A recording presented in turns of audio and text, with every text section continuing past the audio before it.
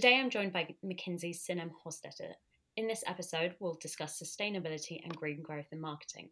So, first things first, Sinem, could you introduce yourself and your role at McKinsey?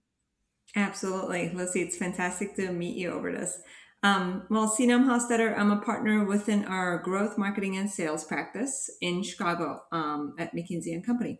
I've been with the firm nearly 10 years, I would say, and all I do is support B2B companies go through growth transformations. And when I say B2B, this could be across a range of industries from chemicals to agriculture, food, and distribution.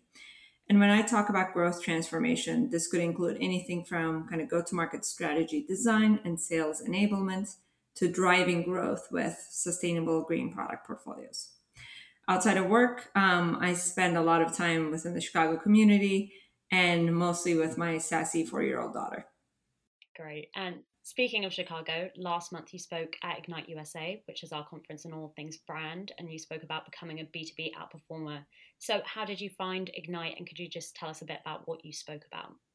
Absolutely. It was fantastic. I think it's one of those things where everybody's looking forward to being back in person in these conferences and actually meeting colleagues and new friends through their work, right? So it was great to see that energy and feel that energy in the room. I joined a few of the sessions, they were fantastic. I primarily focused on our latest research on how do you become a B2B outperformer, which was all around how do you leverage insights to sell better? How do you work with marketing to kind of create those insights? How do you think about developing your talents? How do you have an agile go to market strategy? And how do you think about having a tech enablement to support all of that? And I would say, while there's a lot of sales theme to it, B2B marketing is going through such a major evolution that it is incredibly important to actually make marketing and sales work together a lot more frequently. So it was great to kind of share some of those insights with the B2B marketing crew. Great. And if you take an outperformer at face value to mean someone who's above the rest, I think we have to kind of speak about sustainability. As you mentioned, green growth is obviously something that's really important to McKinsey. But for our audience who may not know, what does green growth actually mean, and what steps are McKinsey taking to drive a sustainable agenda? Sure. And Lucy, basically, it means sustainable growth, right? Not that in the sense that it's a growth that it endures, but it's generated with minimal environmental impact. So it's about developing a strategy and thinking through how do you operationalize it with clearly defined measures? How do you take some new sustainable offerings to market more effectively to drive growth? A lot of organizations already have some sustainable products, but the pursuit of green growth does not necessarily mean it will be straightforward. What we're seeing here is today's business models tend to be not enough. What we help with clients is a lot of our clients will need to have a clear sense of where the value is. Some of them do, and some of them don't, right? Some of them will have a sustainable product offering, some of them will require brand new businesses. So we typically come in and first help them understand what their customers are valuing and where they need to prioritize in terms of the sustainable area they need to focus on. And when we think about what customer demand is, we need to think about where are the areas that the customer's willing to adopt a sustainable product. They may be willing to pay more for it. There is more of a demand around it, right? Once we help them identify that strategy, we help them map what they currently offer to what that strategic value levers are. And if there is a gap, this is where we help them start thinking about the blueprint. Is it a brand new business offering? Is it a existing product that they need to promote more effectively? And some of this will require some new muscle, right? We're starting to see capabilities around carbon accounting, a lot more about regulatory understanding of your footprint and of your products. So we're starting to see a lot of shift towards both capabilities and strategy when it comes to thinking about green growth. Great. And how can you make sure that policies live and breathe throughout your entire organization? Is it something that marketing is responsible for? Is it top-down approach, or is it something a bit more holistic and all-encompassing? I would say it's one of those things that's incredibly cross-functional, right? It goes beyond the front line. You almost have to start from the C-suite, think about the entire commercial organization, because you need to have a mandate around sustainability that's very much supported by your CEO and your executive team. And then your commercial team needs to work with the product and the business leadership to identify what they're going to offer. And then you have to pull in kind of your procurement, the operations and supply chain to actually operationalize it and work with the marketing team to start communicating that value out there. A lot of companies are already starting to work on this, but if you ask their customers, they may not know what the new offering is. So there's a heavy emphasis on making sure marketing and commercial continues to work together to get the value out there to educate the customers. And the other thing I would say is beyond the organization, the clients need to start thinking about what are some of the ecosystems they may need to build. For example, a chemical company may build a partnership with another company to recycle things like mattresses. You may have a recycling company, an oil and gas company, and a municipality to kind of create a citywide recycling program. So you're starting to see these, ecosystems emerging that are very different than how we used to operate. So companies need to think about who else they need to work with outside of their own organization they may have been previously competing with. Great. And you mentioned C suite. Do you think it's possible to truly drive a sustainable agenda if you don't have that C suite buy in? I would say I think at this point the C-suite support it's so incredibly important because you also need to make sure the talent is there to drive the effort.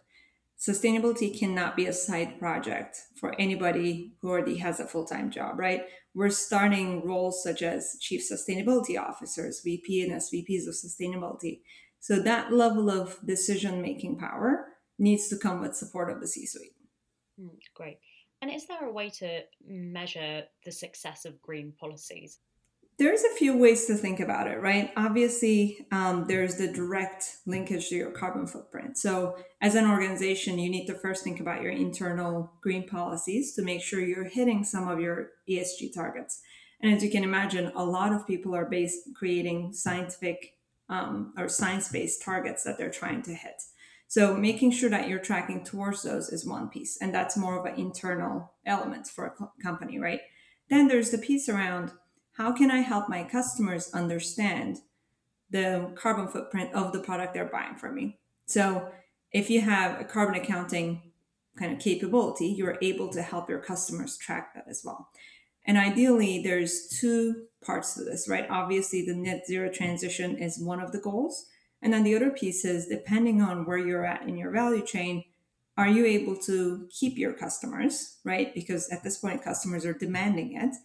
And this is supposed to be something that you need to go pursue.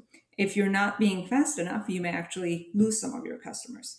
So making sure that you're driving a certain level of growth from your customers as well. From a financial perspective, that's a business outcome that you can also track. Great. And when it comes to actually adopting green policies, it's all well and good to say that you're adopting a policy for the sake of ethics. And we all know that we have a responsibility to think more green, but that's obviously not the full story. And what are some of the business benefits to going green, so to speak? Absolutely. And like you said, right, the case for sustainable business practices is strong, and it's going to continue to grow stronger as the impact of carbon emissions on people and the planet becomes more evident. So there is definitely a moral imperative.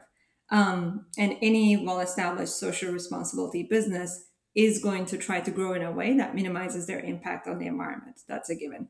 Having said that, to my previous point, there's also a financial imperative to the green growth. So I would say one of the big things that we should always keep in mind is with change comes opportunity. So this journey to net zero is going to create a host of new business opportunities for companies up and down the chain. While a lot of people talk about green premiums, right? That may not be guaranteed. However, there's opportunity to be the first mover and actually capture the customer demand and sustainable offerings. The other piece is you may want to be the first one that actually gains access to the raw materials that matter in this transition. So there's an element of there's so much demand that's coming from the customer part of this. If you're not fast enough to act, you may actually lose some customers. So there's a value of both risk avoidance, but also being the first mover and creating a new business that may pull additional customers to your platform. So there's some growth element to this beyond the ethical part of it. Mm. And do you think organizations potentially shy away from admitting that there are these business drivers and focus more on the ethical side of things? And if so, why? I would say there is more and more, I would say, momentum towards talking about green growth. I think a lot of organizations have started focusing on their own carbon footprint, right, and focusing on more of the moral imperative to make sure that their own operations are decarbonized. But we're seeing a lot more of, how can we make sure growth through sustainable products and ethical part of this can go hand in hand, so it doesn't always have to be at odds. I think we're seeing a trend more towards how can we be the first to offer the best sustainable offering for your customer. And at the end of the day, if you're customer centric and if you're going where the demand is, you're going to end up seeing some of the growth reflect on your bottom line. Mm. I think with this customer centricity comes an interesting paradox where organizations know that they need to address these things, but like everything in marketing, marketing loves, to address societal issues potentially in a surface level way. And do you think it's obvious when organizations are simply greenwashing issues and marketing is just using these sustainable topics as nothing more than an attractive message to appeal to customers? Yeah, that's a great question, right? I think that was definitely a bigger concern earlier too. But what we're seeing is the more science based targets people are setting, the harder it is to actually greenwash some of the things you're doing. Having said that, greenwashing absolutely erodes the trust in the brand across the ecosystem, from the customers to partners to investors. And I think people are starting to see through that a lot more easily, given how much more of a conversation we're having about this. It does come back to education and understanding. So companies need to invest in decarbonization, but also make sure that they are continuing to educate people in terms of what they're doing. You can't just now put, for a sustainable business on your website and not expect to have some targets against it and not expect to have some progress against those targets. So I think everybody's becoming a lot more aware of what it means to be a sustainable business and what it takes to actually go down that path. So the customers are getting a lot more educated given all the conversation around it. And I think I would say greenwashing is getting more and more difficult or easier to detect because everybody else is getting smarter around this. So the biggest thing is you do want to make sure that the customers understand what your green policies are to make it as factual and as simple as possible so that they can actually understand it.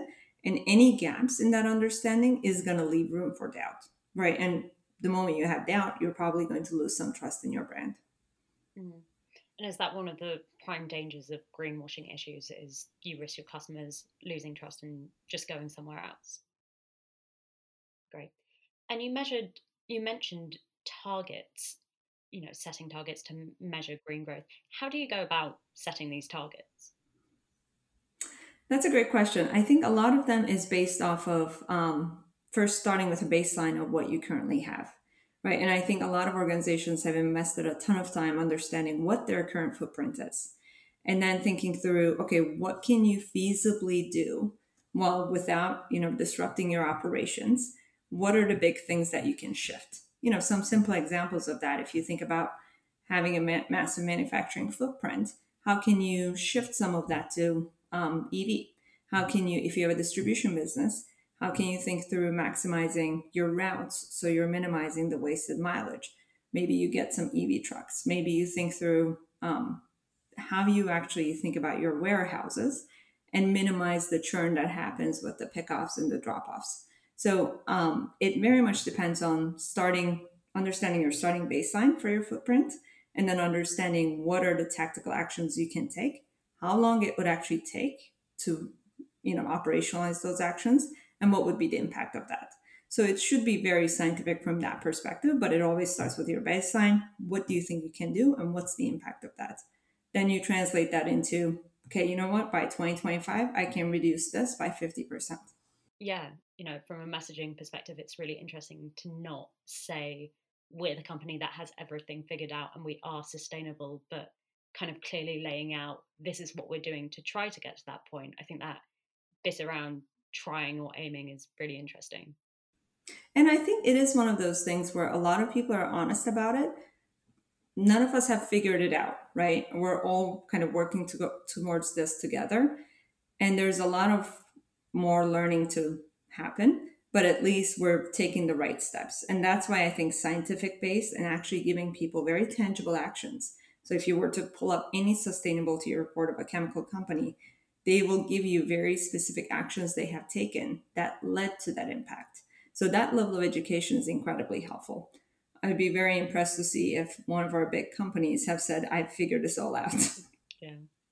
Um, so to return back to McKinsey, you recently partnered with some really massive global organizations like Meta on a $925 million carbon removal commitment.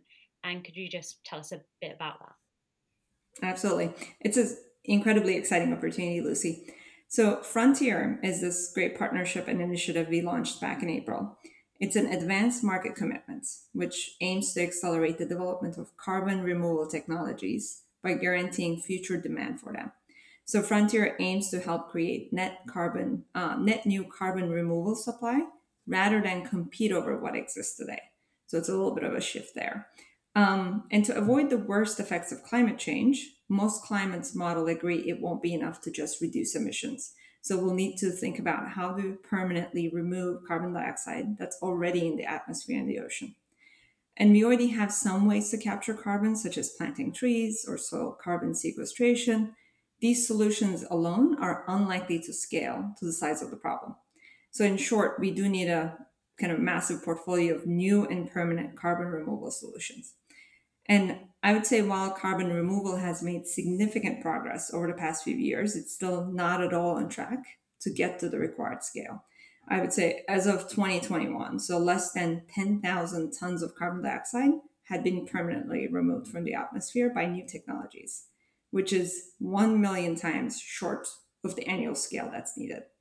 So, this sort of effort kind of gives the industry the confidence to begin building and to do so with urgency. That way, we're at least creating that advanced market commitment. And we want to send a market signal to researchers, entrepreneurs, investors that there's going to be a strong future demand for this to start building. It's really interesting to see that shift in mindset. When I think about, I think as people, we all know that the effort towards creating a greener planet is collective. It's not one that one person can do alone. But I've never really seen that within a business perspective. More one company saying that what they're doing by themselves rather than working with loads of other people. I think that's a really nice shift.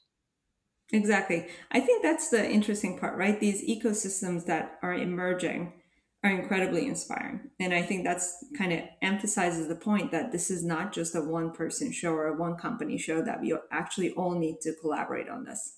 Mm. And moving forwards, do you think we can expect things like this to become to become more common, and these kind of big budget commitments from the big names? And would you say that's a fair enough assessment? I think so. I would say for sure, right? The pressure businesses feel, it comes from the urgency of needing to address the climate change. And the more we're able to mobilize this across different sectors and industries, the better we'll be able to tackle it. Frontier is, for example, just one partnership we've engaged in, but we're also knowledge partner of the Mission Possible partnership, and we're working to decarbonize some of the planet's hardest to abate industries like heavy duty road transportation, aviation, shipping, steel, aluminum, cement, and chemicals. The reality is, like you said, getting to net zero will require not just individual contributions, but a collaboration across multiple companies. Because at the end of the day, it's going to require the largest capital reallocation in human history and will require every industry to act on it. So I think by working together, at least these sort of initiatives can help get us on the right path for cross sector and industry collaboration. Mm. And do you think marketing kind of plays a key role in ensuring that cross industry collaboration? Absolutely. I would say marketing is one of the most critical forms of that whole customer education, too, right? You're essentially trying to get the message out there, but also making sure that you're educating the customer about what else is possible. So, from that perspective, I love seeing more of the collaboration internally, too, within marketing and sales. Um, to make sure that whatever organizations are doing is clearly laid out in front of the customer, and that communication and that level of transparency is being set up. Interesting. And going forwards, it seems to me that green policies are only going to become more and more important, not just from a business side, but from an employee side. As Gen Z enter the workforce, I think it's fair enough to say they potentially have a bit more active interest in green policies compared to older generations.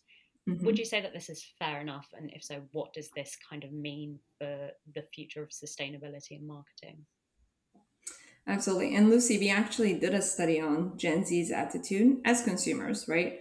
And found that when they're purchasing items, they're very concerned about ethics regarding the companies they're buying from.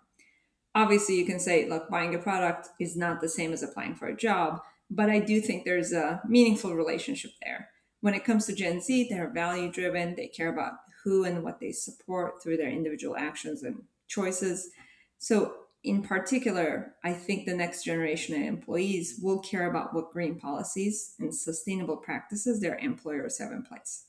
I think as they enter that workforce, they will bring these values with them.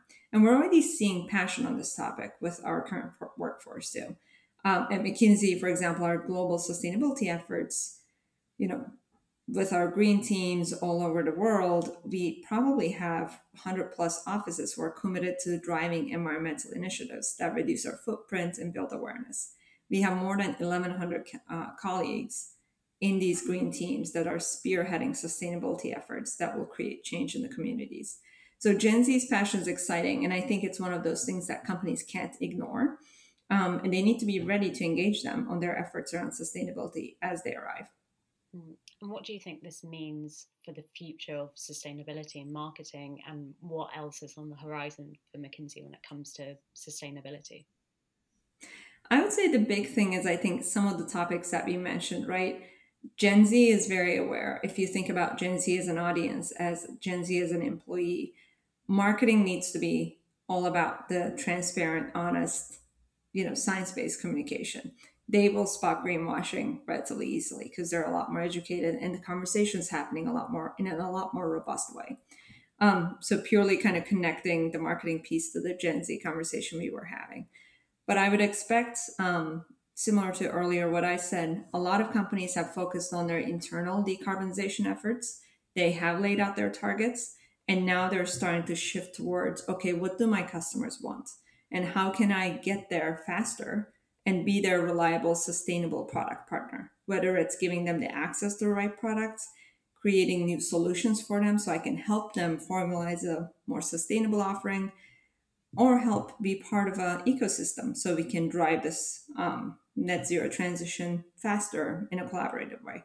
So I expect for McKinsey that we'll continue to support our clients as they build that strategy and start helping operationalize that. Great. Well, I think it's safe to say that the pressure is on for organizations who want to win big to adopt green policies. Absolutely. Great. Well, I think that is the perfect place to leave it. So thank you for joining me, Sinem. And for our audience, thank you for listening. You can check out all episodes of the B2B Marketing podcast on our website, b2bmarketing.net, under the podcast tab. So thank you and goodbye.